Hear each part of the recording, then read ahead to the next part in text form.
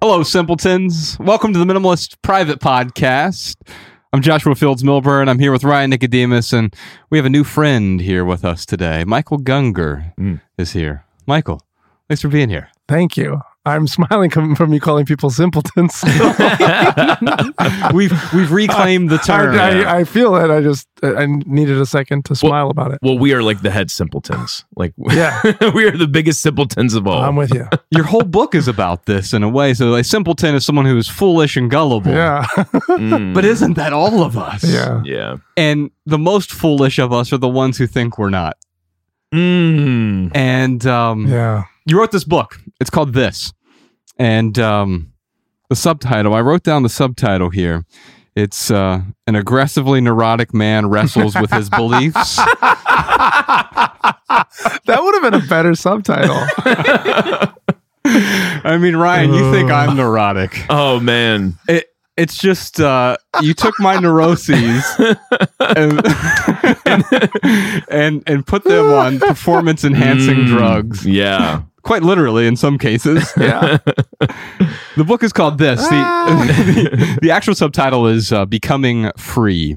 And we're going to be talking about this today. In fact, we start out these Maximal episodes with a segment we call More About Less.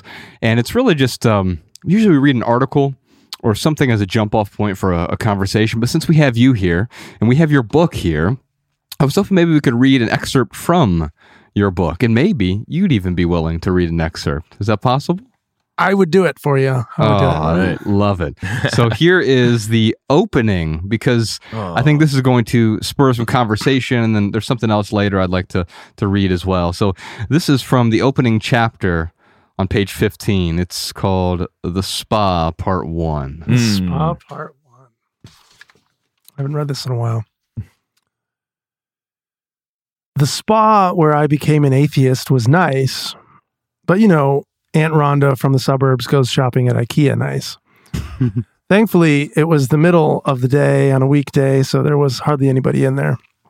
The young woman at the front desk smiled and greeted me, even though she probably wondered what a guy who looked like me was doing in a place like that. My appearance often rides the line between musician and homeless, and this didn't look like the kind of establishment that marketed to either demographic.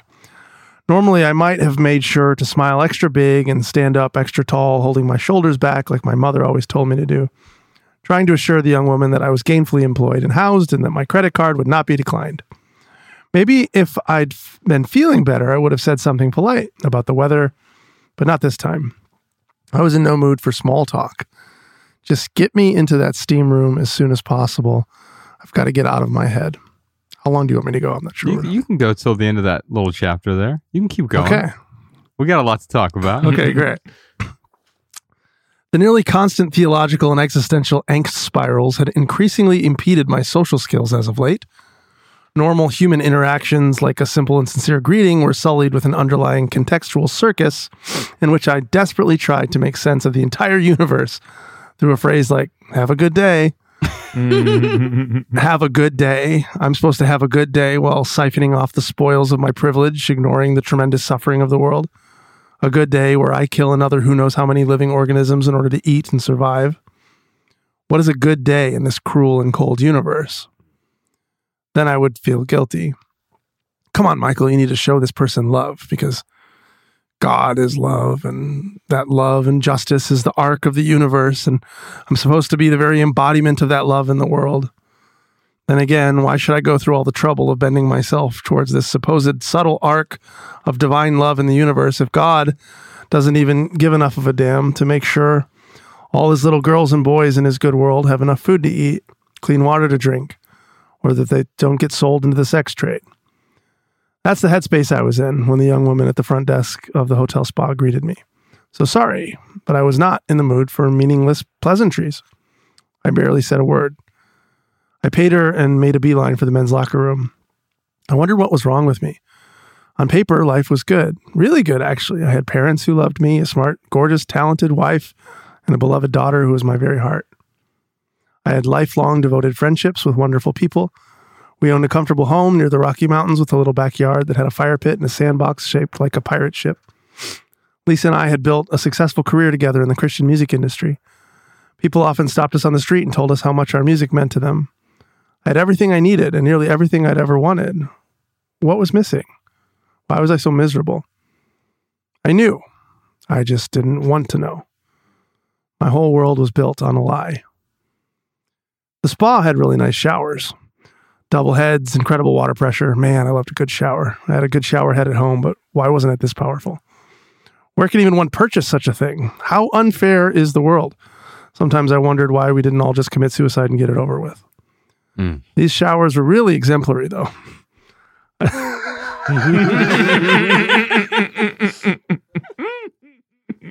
Sorry, I forgot. I turned both nozzles on as hot as I could handle and stood under the unfairly impressive, nearly scalding jets of water. It was almost enough to make me forget about the whole my life is built on a lie thing. Almost. It's just hard to enjoy a day at the luxury spa when you're paying for it using fairy tales and violence. I was sort of a pseudo-Christian celebrity living in America, the country founded on life, liberty, and the pursuit of happiness and built on the backs of slaves. One nation under God, right? That mythical entity up there who watches and judges us and gives us permission to steal land and commit genocide against indigenous people. Everything in my life was built on these skeletons and lies. Ooh. My gosh. Thank you for doing that. Yeah, thanks. What a beautiful opening to a beautiful book. I got to say that there are like 7 books I wish I would have written, and this is one of them. Wow. It's awesome. And because there's so much exploration here. I mean, it's written sort of like a collage in a way, or maybe how an album might be written through these, there's sort of different tracks that all sort of work together.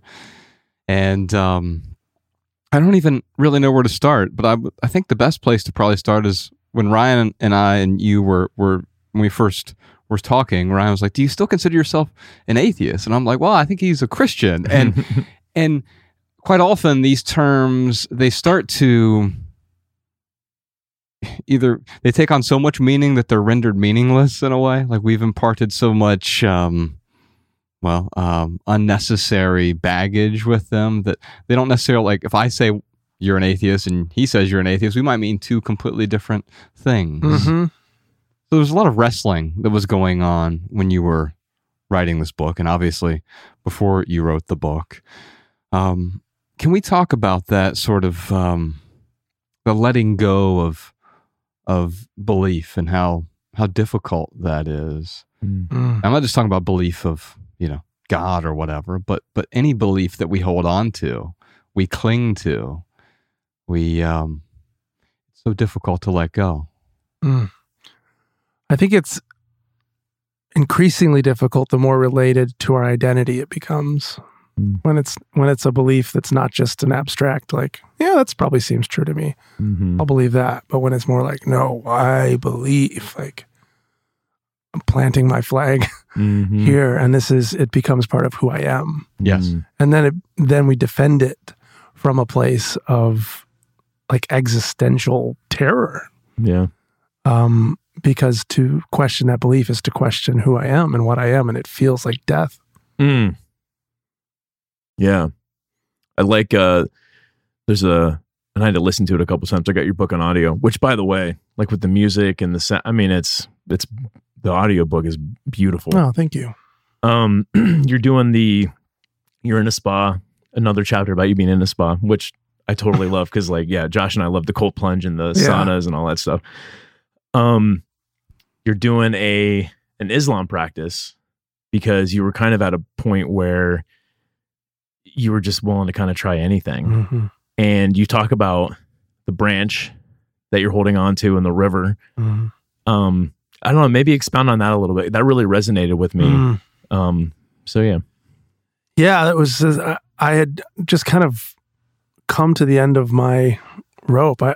Needing to hold on to this belief in God was an existential issue for me. It not just because of my personal identity, but my career was based on it. All my secure attachment relationships were based on belief in some way. Like they were kind of centered on religion. And my dad was a pastor growing up, and I was a professional worship leader at 18 years old. And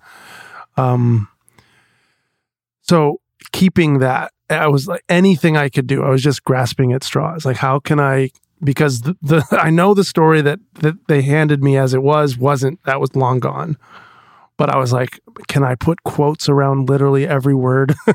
Sure, I believe in God. And Jesus is the savior of the world, whatever. And so, I just was kind of running out of straws. And when I'd watched Homeland a little bit, that show, and had just been watching that, and he had been doing Al-Aqba, and he'd been like bowing, and I was like, maybe that's it. Maybe I'm just too Western and too like individualistic, and there's like these practices that maybe they have it. How do I know they don't have it? So I'm on the floor of the spa in my bathrobe doing my best, like horrible version of a TV show's version. I'll do my best impression of a Homeland prayer. Yes. Yeah. I met Allah via Homeland. Via Homeland, yeah. And it was like one of those moments in life where you just kind of are graced with a wide shot coming into your brain, where I kind of like saw myself doing this. I have really become desperate. Beyond the point of like I'm just appropriating random religious things now at this point to try to hold on. And I was like, what am I?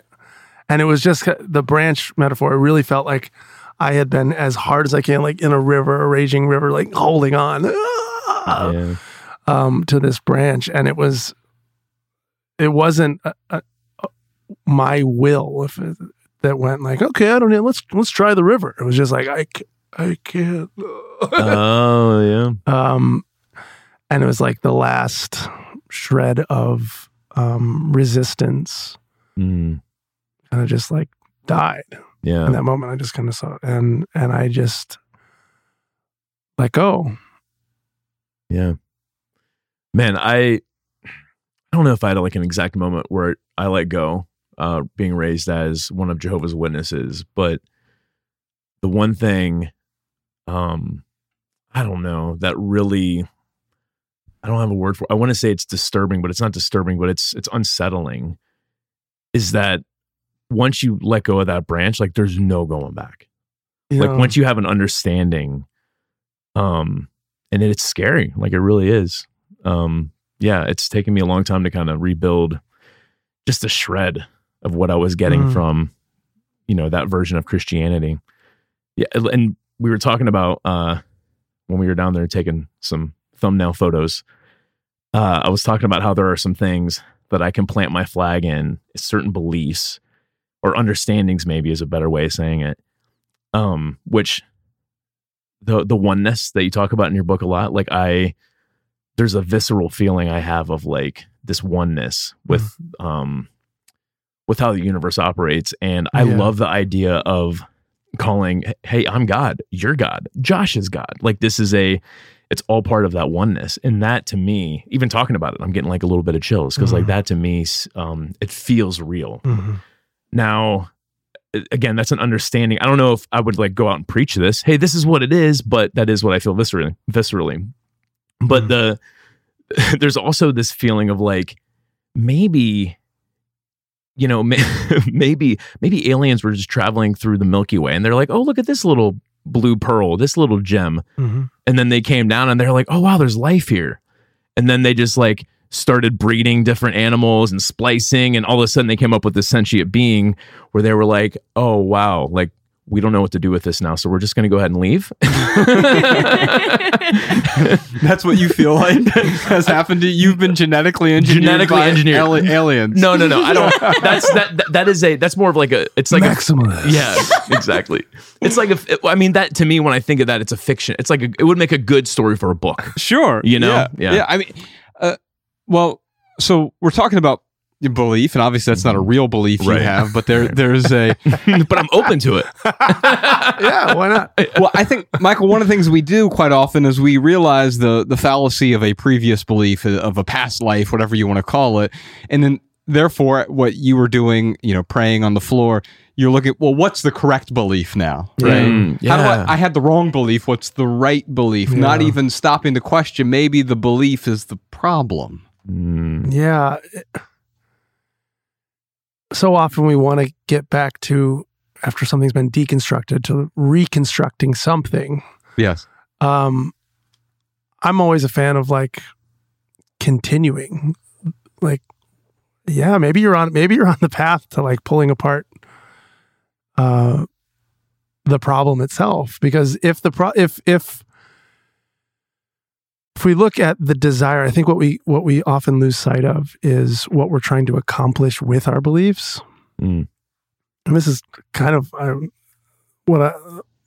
whole minimalist philosophy, from what I understand of it, it is kind of in that same vein of you're trying to accomplish something that's not, you're trying to accomplish happiness or whatever, fulfillment with stuff outside of you. Right. And there's kind of an unconsciousness that happens in that. You're and nobody really believes at any point that this extra mug that I just bought's going to buy me forever happiness, but maybe and we lose sight, I think, with beliefs of what we're trying to accomplish. And I think it goes back to our identity and who am I and how do I feel special in this world?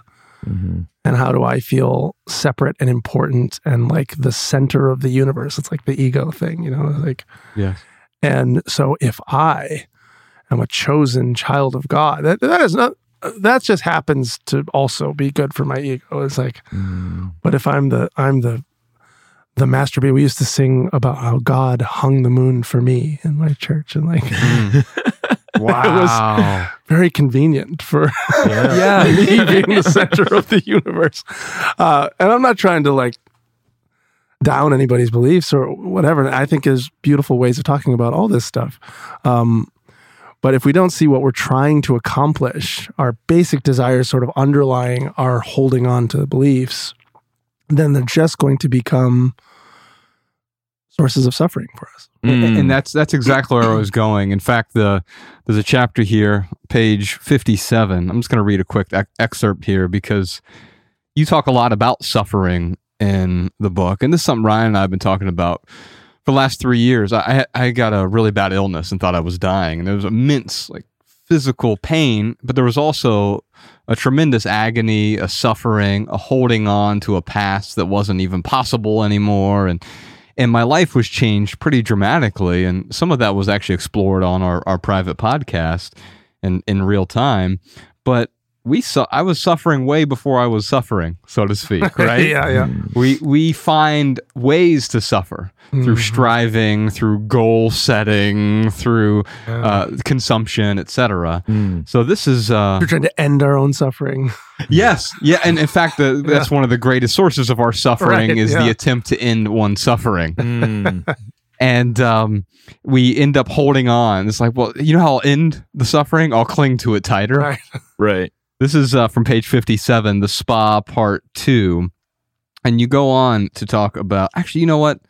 I'm going to skip that for the sake of time, but let me go to page 87 real quick, because you have this line about suffering where you said, I had once again gotten lost in the weeds of belief. And you're talking about, there's sort of this enlightenment moment, and you had several in the book through different exploration. And then, of course, that dissipates, and we start believing something else or something we previously believed, and then it leads to suffering. And then, so what are we talking about really when we're talking about suffering? Yeah.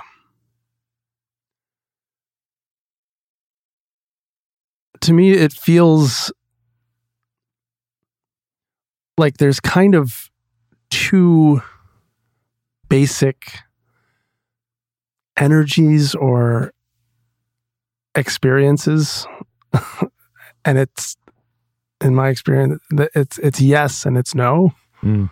It's kind of like the ones and zeros of programming. It's the yin and the yang. It's whatever. However, as duality becomes experienced, a no becomes necessary. And the no is a thorough, just like love is kind of, if you've ever just felt so at home in a moment, you're with somebody, or with a lover, or you're eating an amazing meal, or you're watching a sunset, or you're hearing some music, and your just whole body just kind of goes, yes. And you're just like firmly grounded in this moment and these sensations.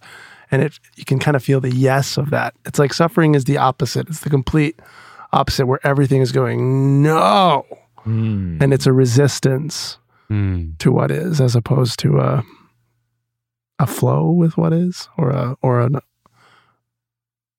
so suffering is something's wrong with this as it is, and I do not want to be. It's a moving away from the moment.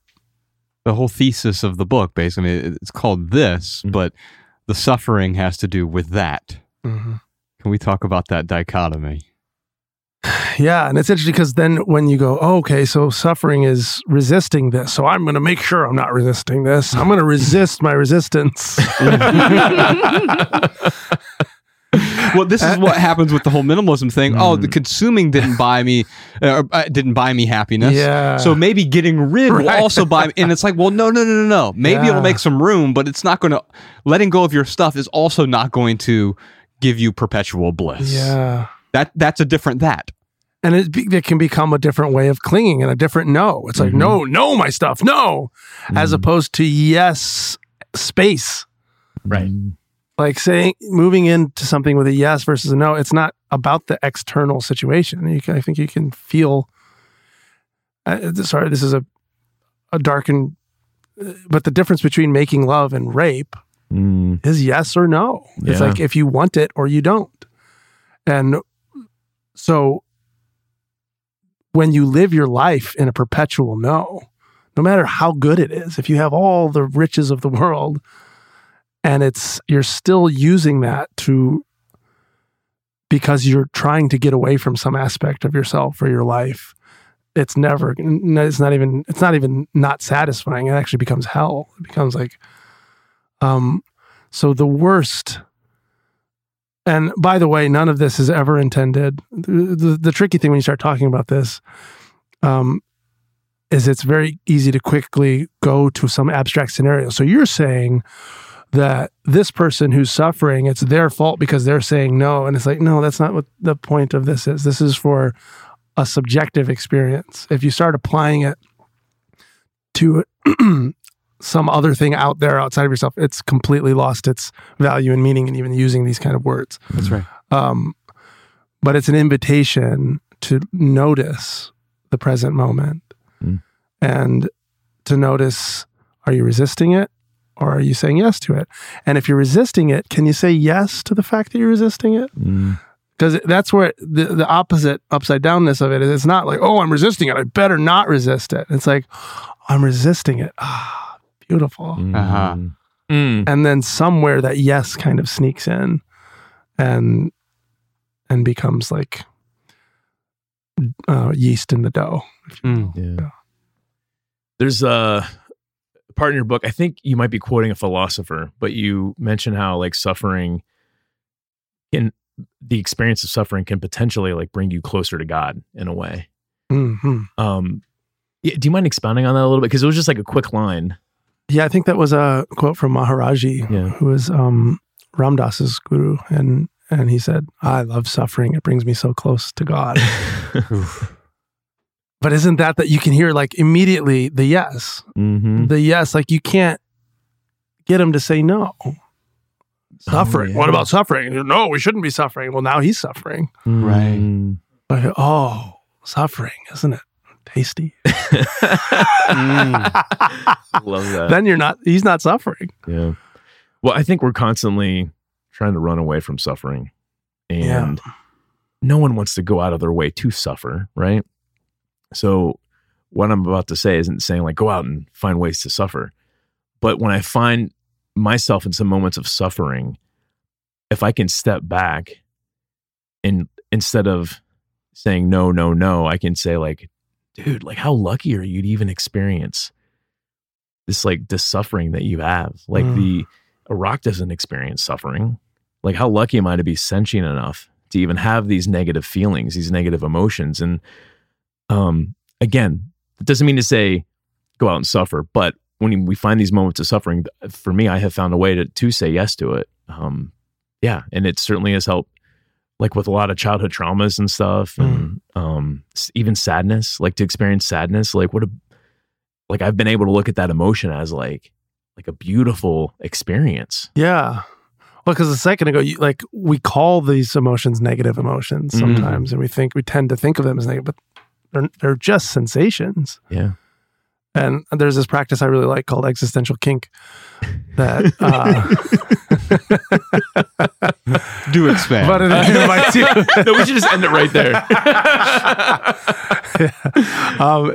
Basically, the practice is looking at the things that we think we don't like, that we think are negative emotions, or the patterns in our lives that we think we're just so averse to, and actually finding, am I getting something out of that? Like, is there some kind of like deep, kinky, sensational, like being afraid is exciting.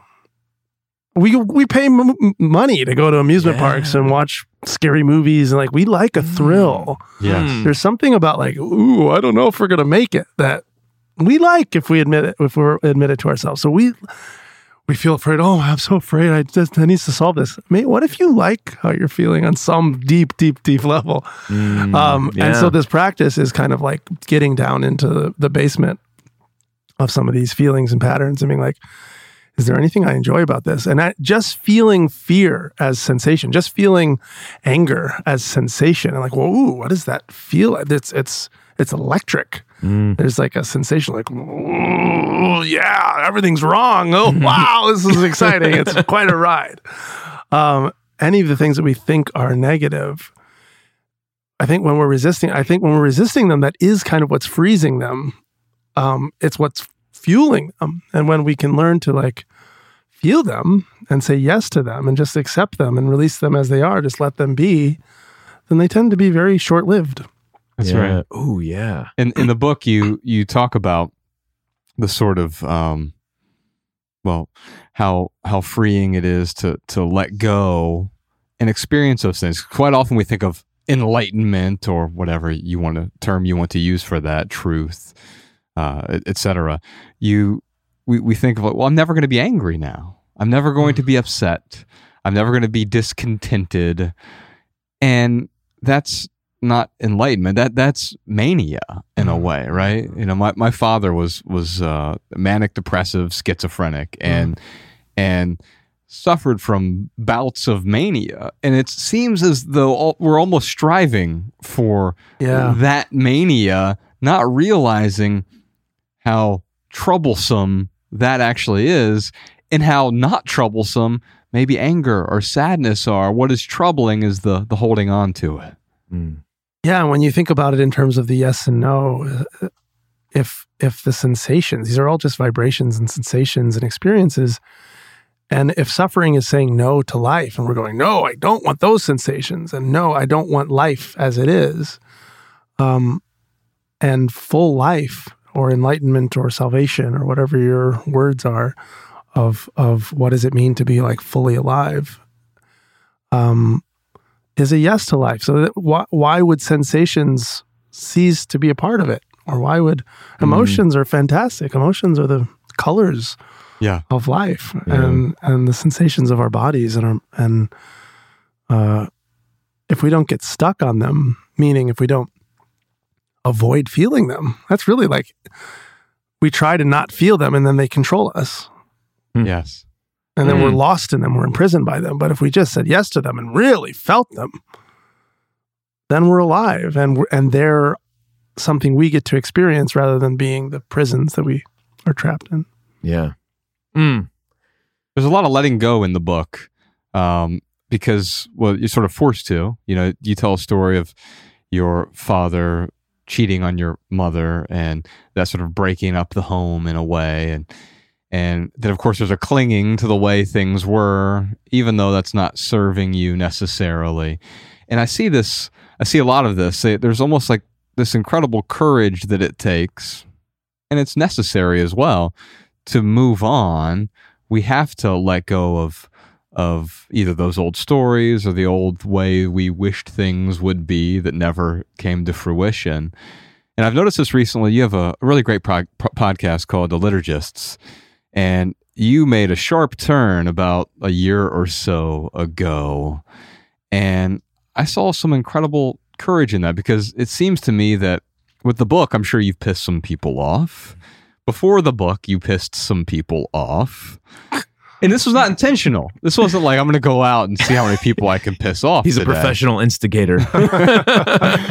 And then with this new direction on the Liturgists, which, by the way, patrons, the Minimalists are a Patreon supporter of the Liturgists. And if you... Thank you. I would encourage you to go check it out, because they offer a lot more than just the public podcast. And also, they're one of the few podcasts that aren't peppered with advertisements. So we're grateful for that as well. But you did something that was true to yourself, which also meant like, hey, I can't keep clinging to this for you. But there's a courage there because, hey, guess what?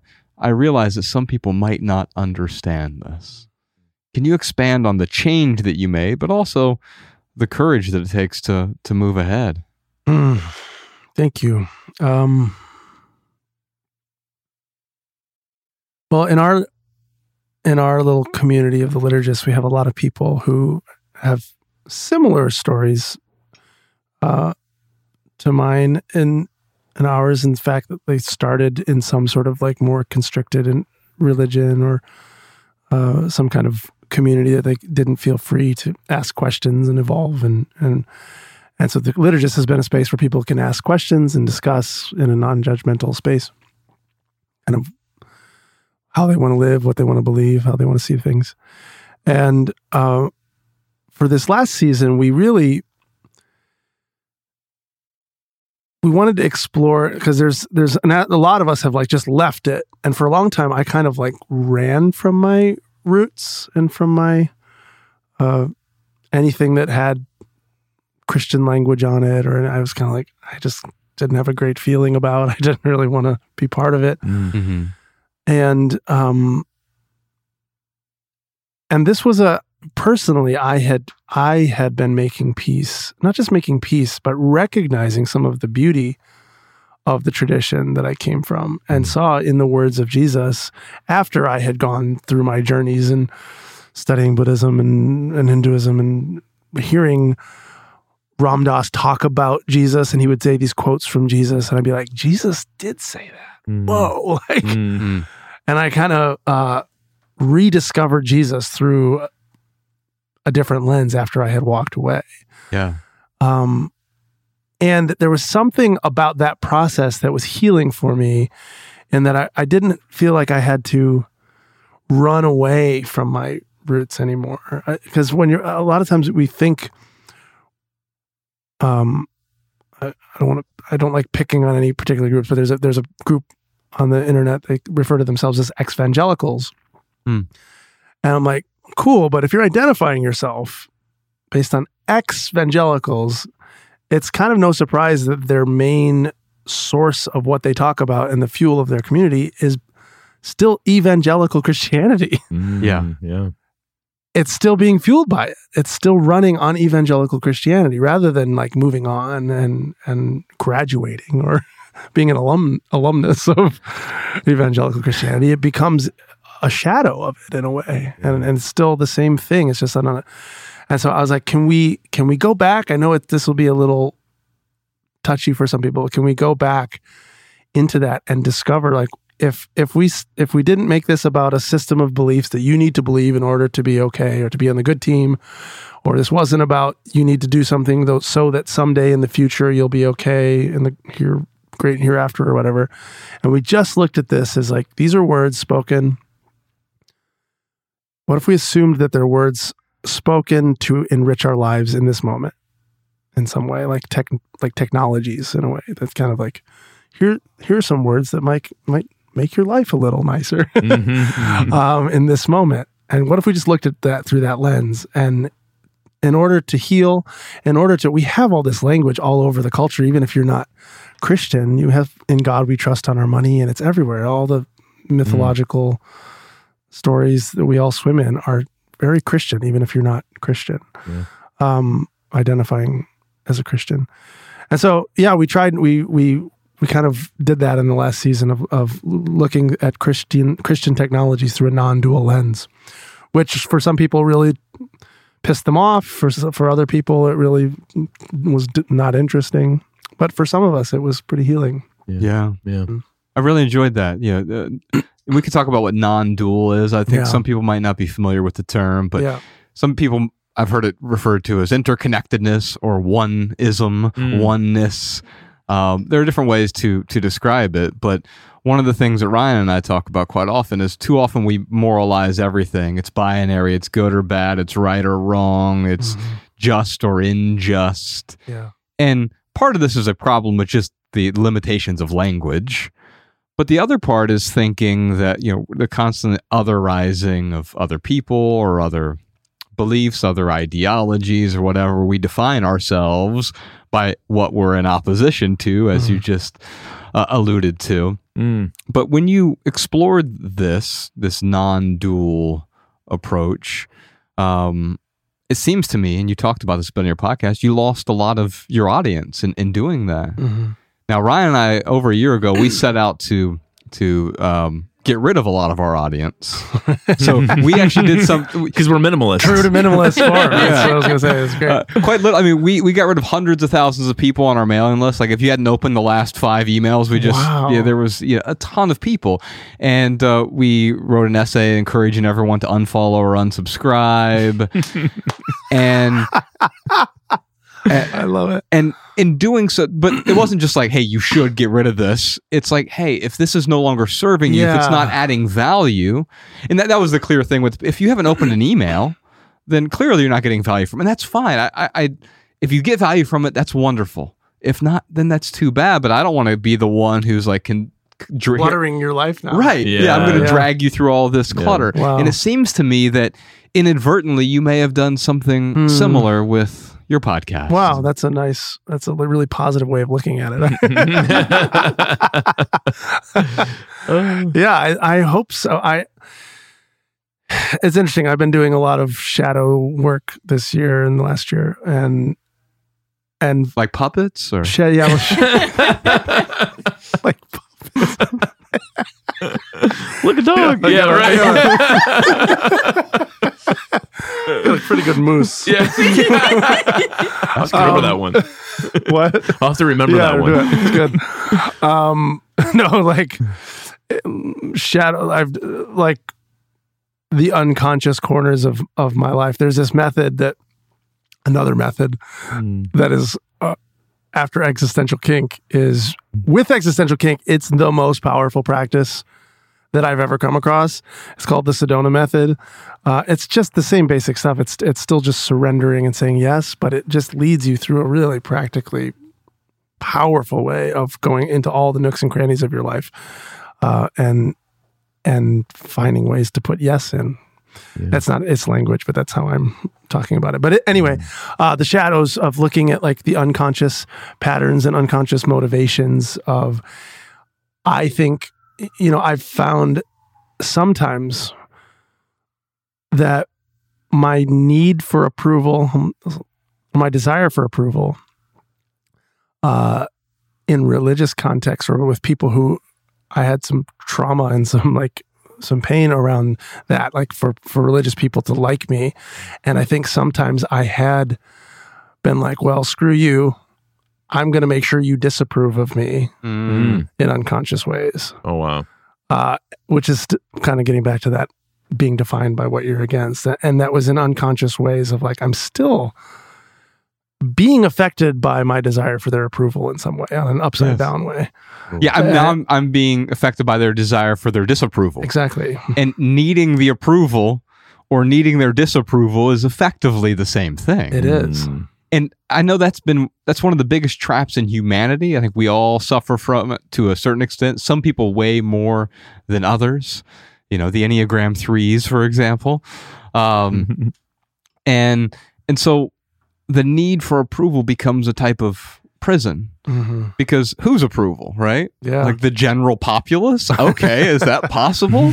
But I need the approval of what? 300 million people? Yeah. Or, it's like whenever, if you have a bunch of thumbs up on a video or whatever, you morose over the thumbs down. Right. Yeah. Even though let's say it was even a 1-to-1 ratio. You got 10,000 thumbs up, 10,000 thumbs down, which anyone on the internet's like, oh my God, what a terrible, you've been ratioed. Yeah. Totally. But we don't stop saying, oh my God, 10,000 people liked this. 10,000 people. Yeah. 50% of the people like me. Yeah. I never. The first month we started the Minimalists, 52 people visited our website, and I was elated. And most people were like, "What? 52 people?" Well, because I spent the last decade writing things that everyone said no to, agents and publishers, and now finally 52 people. That's a lot of. If you have all of them in the room, that's a lot of people. Like, I like this. Absolutely. Wow, thanks, guys. And it's all about perspective there, right? And so, in a way, you let go of the need for approval, and that allowed you to change directions in a way that didn't forcefully or by your own volition stop suffering, but the suffering eased as a result, it seems like. Yeah. It was,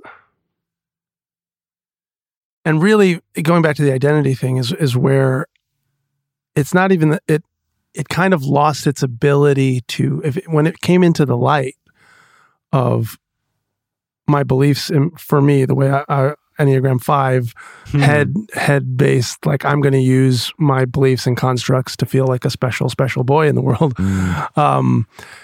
Seeing that relationship between who I want to be or who I think I am and me needing to figure out what God is or what truth is, seeing that relationship and letting that come out of the shadows into the light, it revealed it in a way that, like you said earlier, I couldn't go back from it. I couldn't unsee, I wonder if God is real, being separated from, well, can I get everybody to think I'm cool? Or will my dad be proud of me and can I be a special boy? I just saw the ego fuel. Right. And I couldn't, it was too clear to unsee it. And so then it lost its power. It's not like I don't have questions and I can fully go into a conversation about if we're aliens or if but now I'm just doing it as fun. It's fun. Out of curiosity. It's zero threatening to me. If I find out there literally was a big guy in the sky with a toga named Yahweh who crafted humans from a rib and a naked people in a garden, I'd be like, that's so weird. That's amazing. Yeah. And I would have the exact same reaction if I found out it was aliens. Like, I don't care. Yeah.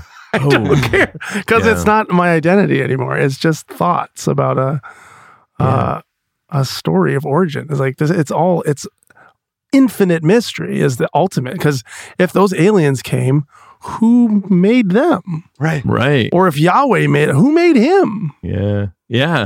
Or what? Like, there's no answers that ever like complete anything. It's just you're just pushing it out one level farther. So it's just one big infinite question mark to me, and then we get to play. Yeah, 100%, man.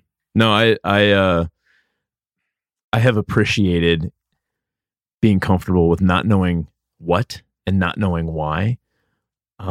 More and more, it's like it keeps me engaged in a way, like you said, with just coming up with random thoughts and theories and being able to explore. And that is actually more fun than this is how it is, this is how it was, this is how it's going to be.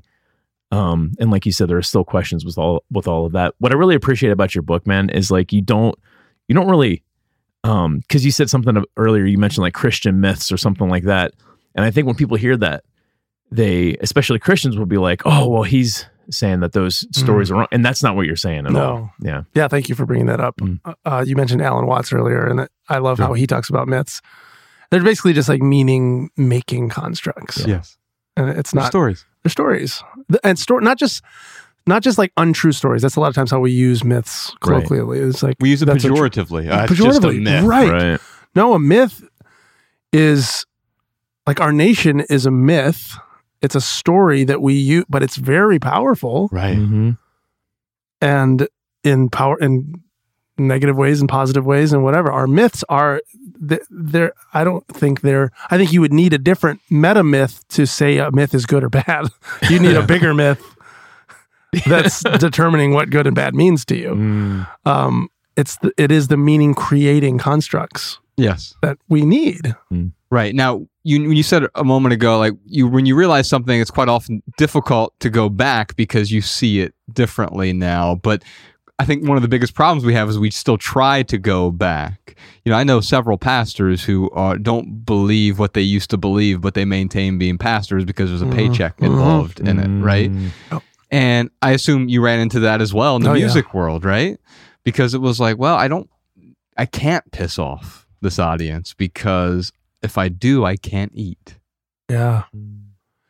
Yeah. And so going back to your question question or two ago of like why I made the shift, I do think there's some aspect of me that is an artist and kind of like I like creating things and saying things that I can't find being created or said anywhere else, or just that feel like I could say it in a unique way. And I feel like that season of the podcast kind of felt more like a piece of art to me, almost like because I've had all these experiences within the belly of the, I don't say beast, but that's pejorative, but within my home and my university of Christianity that I graduated from. Yeah. I don't even like that. I'm trying to get away from any of the, like, it's not, I still find value in it. I still find beauty in it. So I haven't left it. I also find beauty in atheism. So you both asking earlier, like, are you an atheist? Are you a Christian? Sure. Like, what are we talking about? And who's the I that you're talking about? What part of me is identify? I'm not really identifying with any one particular belief, but I can see how the accepting the impermanence of atheism go, there's no like other thing that's making sure you're going to be, and some of the call to responsibility and some of the beautiful aspects of nihilism that might be called from atheism as a response to theism. I think beautiful. It's a beautiful balance. I'm like, yes. And Christianity has so much stuff. I'm like, yes, Jesus said amazing things. There's amazing things in the Bible, and practices that are so powerful. And so when I'm not saying no to any of it, then I'm not suffering from it. I just get to play with it. Yeah. It seems to me that when you look at Jesus that way, he loses his dogma and sort of the constant legalism that we apply to any of these worldviews. It struck me when you were like, Christian, atheist, it's not like a particular part of your body. Like, well, my liver's Christian, but my lungs are Islamic. And, my nose is non-believer. Like, whatever it is. Yeah. No. What are we actually talking about when we talk about these things? We use labels to describe things, and labels are really, really helpful until they're not, when they become dismissive. And sometimes we use these labels to, that's good, that's bad, that's good, that's bad. We're just setting these things aside so we no longer even have to deal with it. Yeah. And if we didn't have words for these things and concepts and social boundary markers with these things, we wouldn't even think of these dualisms. Like, we don't have dualisms for, are you a juicer? Are you a juicist? or a non-juicist? It's like, what do you mean? Do I drink juice? Sometimes. I don't have. So you are a juicist. I knew it. But I don't have a dog in the fight. Like, I'm not going like, juice is the thing. Like if I want some juice, I'll have some juice. Yeah. But I'm not really thinking about it. Right. Because it's not associated with my identity. It's just kind of like a thing that sometimes happens. Yeah. Until it does become associated with your And identity. if those were words, we'd be like, no, I'm a juicist. Yeah.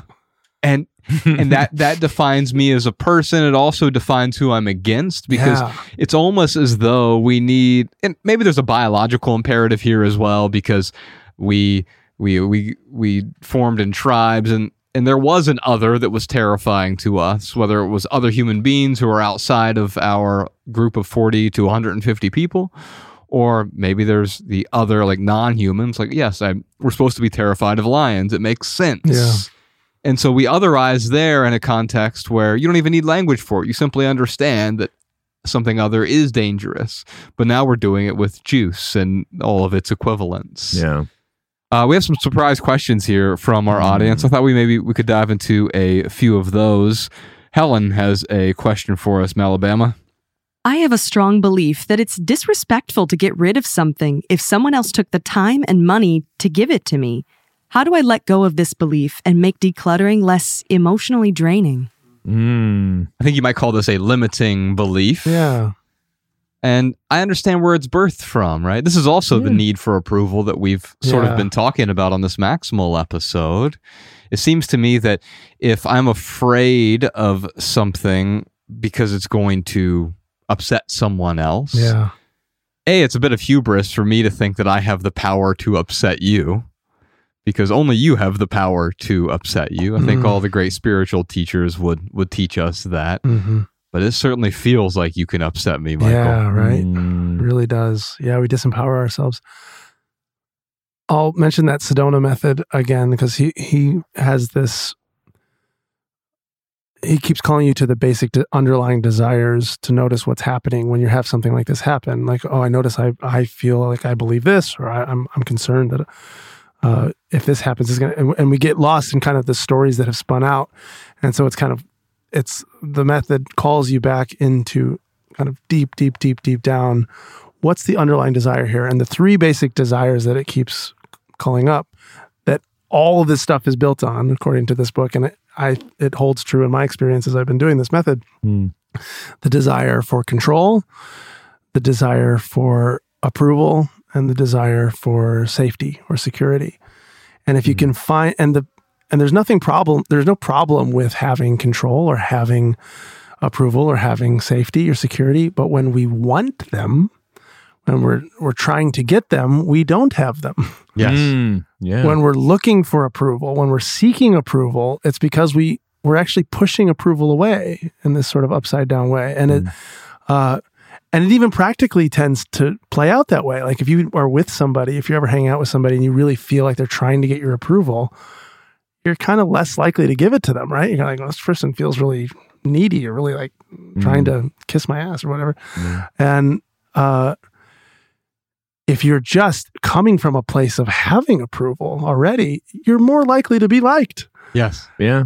If you're coming from a place where you're worried about being disrespectful and how they're going to feel, and you're trying to get their approval, you're probably more likely to get into that energy of like, don't think of a white elephant. Don't think of a white elephant, right? You're like, when you're resisting, as opposed to like, oh, I'm noticing a desire for approval. Can I say yes to that?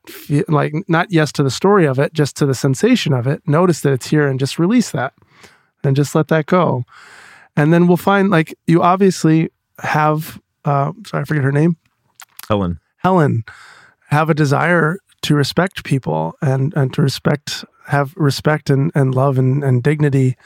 And if you can just rest in that and trust that your decisions will reflect that as you're kind of inhabiting that space, as opposed to trying to move all the chess pieces, right? I need to do this in order to make people, and that's where our limiting beliefs, they're fruit on the tree.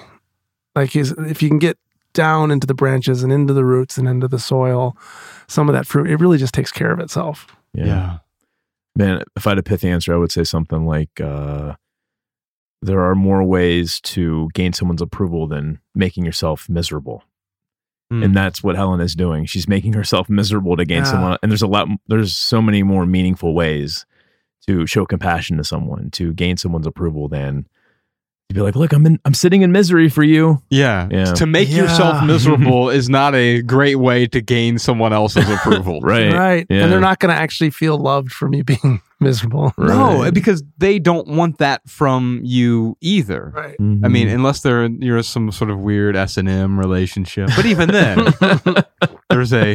there's a non-suffering. Yeah, no, there's still a there's safe consent word under that. Yeah.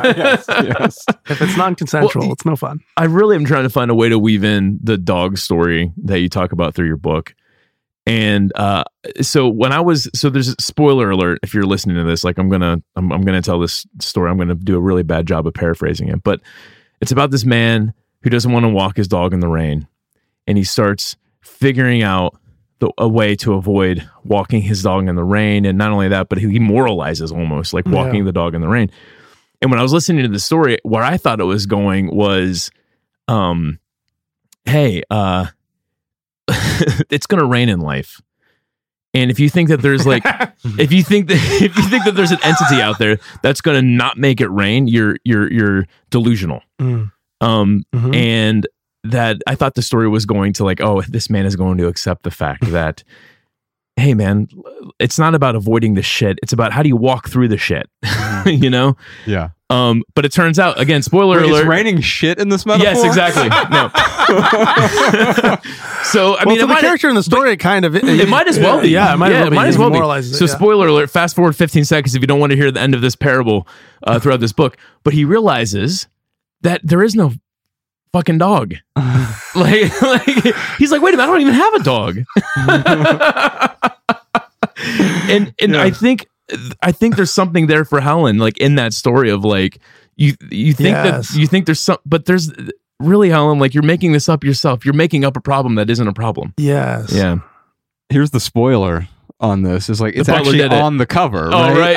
And so the beautiful thing you did with the book, which by the way I agree with Ryan, I just started the audiobook version last week, gorgeous. but I read the actual physical book when it first came out, and I will tell you this, that the cover, there's a dual cover here. Yeah. So you have this real simple cover of a man who appears to be walking his dog in the rain, but of course when you open up the cover, since you've already spoiled it, he's just walking an empty leash. An empty leash, yeah. And then, of course, there's this cover you designed clearly on mushrooms. That's gorgeous, man. The second cover. Oh, dude. That's great. And it's like the most simple cover for this, and then also sort of the most complex. And the metaphor is obviously that we are both. You know, we are simple, we are complex. We tend to make things way more complex, but also there is a simplicity within the complexity. Yeah. Beautiful book, by the way. And I would encourage folks, we'll put a link to this, which is the book, in the show notes. Also a link to the Liturgist podcast, which I would encourage you to support on Patreon as well. Let's do a couple more questions while we have time. Donna has a question for us. The decision to sell my home and move into an apartment after 34 years was met with mixed emotions from friends and relatives, but it's the best thing I ever did for myself. How can we maintain peace when loved ones question our beliefs? I think that the last part of that question is really the question I wanted to get to here, because that is the question behind the question. Right. Yes, I'm making one decision. It's frustrating my friends quite often because they think, if he does something different, that must be a judgment on my beliefs, my worldview, a judgment on my actions if you don't act in accordance with my actions. And you certainly stumbled into that a bunch of times, you know, throughout this book even. Yeah, there's kind of two aspects of that I would like to look at a little bit, because one aspect is that sometimes us growing and doing what we need to do is going to cost relationships and is going to cost,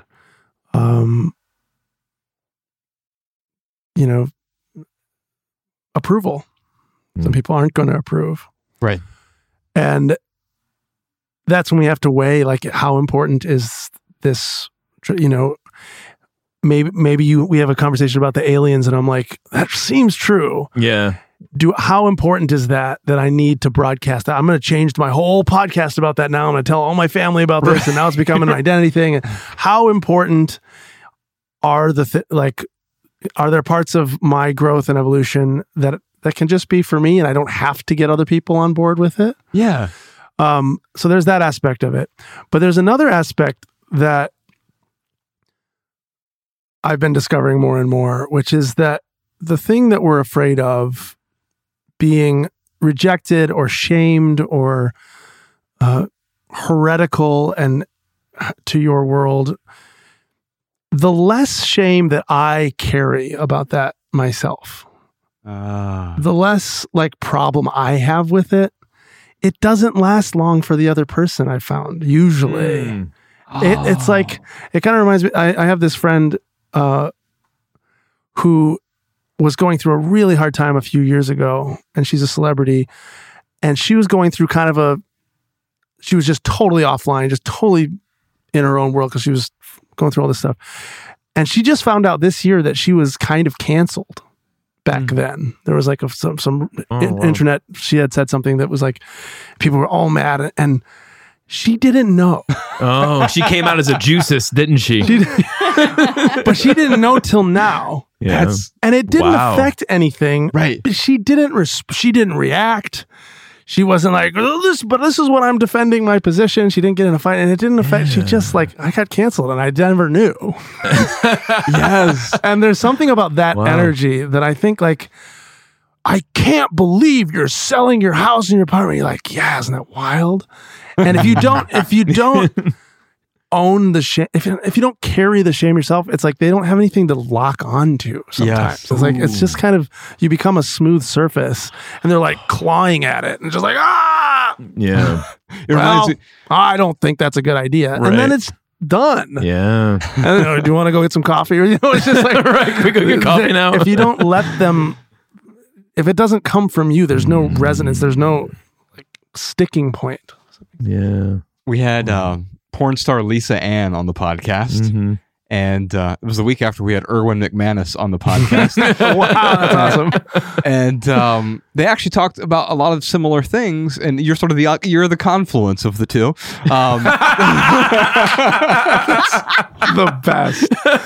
You're that should be my bio. My bio should be a cross between Erwin McManus and, what was her name? Lisa Ann. Lisa Ann. What was her name? What? Wink, wink. Yeah, I don't know. I've never seen it either. Anyway, there was a question that came up from an audience member, and they said, they're asking about dealing with shame, and she goes, well, I don't have to deal with my shame. The biggest thing is I have to deal with a lot of other people's shame. Yeah. The shame they try to hurl onto me based on their own judgments, expectations, beliefs, worldviews, opinions. Projections. Yes. Ooh. Yeah, it's almost like they look at Donna here and they're like, well, Donna's happy with what she did, but I can never do that. And if I could do that, then they lose their identity that they're wrapped up in. So then they hurl their shame at Donna to be like, you're crazy for doing this, because I think it's crazy if I ever did that. Yeah, it's easier said than done to let go of shame, but yeah, especially maybe it's a little bit easier when Donna realizes that it's not the shame she has to let go of as much as when someone hurls their shame at her, she doesn't have to catch it. Yeah. And it plays out in ways practically where it's if I feel shame that I take that shame on, or I've let that projected shame cause my shame to project back at them, then I keep wanting to bring it up and talk about it and get them to agree. And I keep talking to my dad about, he's got to see things my way, or and sometimes there's a shame fuel under that, because it's I'm not okay having any dissonance or disagreement. And I need you to see me as being okay. Otherwise I don't feel okay. But if I just feel okay, and I'm like, yeah, I understand that this isn't a bizarre thing to do in your perspective. Thank you for your input. Yeah. Right. But it's important to me. Yeah. And you just left it there. Who in the world is going to keep coming back? Right. It's just if they do eventually, then they're insulting or attacking you, then you can create some distance boundaries, there. yeah. Right. But it sounds like right now it's not about that. It's just the need to appease them, to get their veneration or validation is keeping you stuck in some old belief that is no longer serving you. Mm. And sorry, one more thing is like, we think that the lie of that that's built into that is that we think that by keeping that shame, by like protecting that by avoiding doing the thing that we want to do, that will keep away the shame, but it's actually the thing that's creating the shame. Yes. We're actually creating the shame by trying to avoid it. Yeah. That's beautiful. Mm-hmm. Michael, I want to acknowledge you. We're actually recording these out of order. We're doing the maximal before the minimal. Yeah. Folks, check out this. Such a great book. Subtitles Becoming Free. If you enjoy podcast, listen to the audiobook version because it's very highly produced by a musician. Yeah. And you do a great job reading it. It's a beautifully written book. Thank you. And I just want to acknowledge you and thank you for being here today. Last night, because I have a flight later today, we're going to go on a little leg of our tour, third or fourth leg of our tour.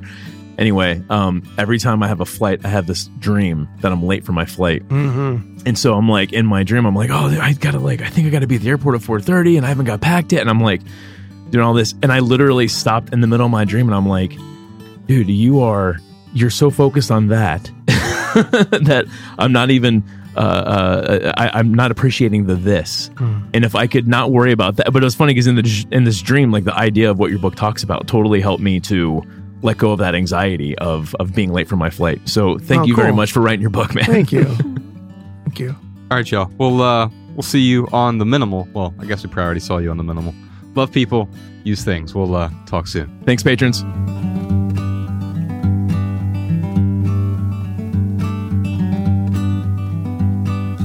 Every little thing you think that you need, every little thing you think that you need, every little thing that's just feeding your greed. Oh, I bet that you'd be fine without it.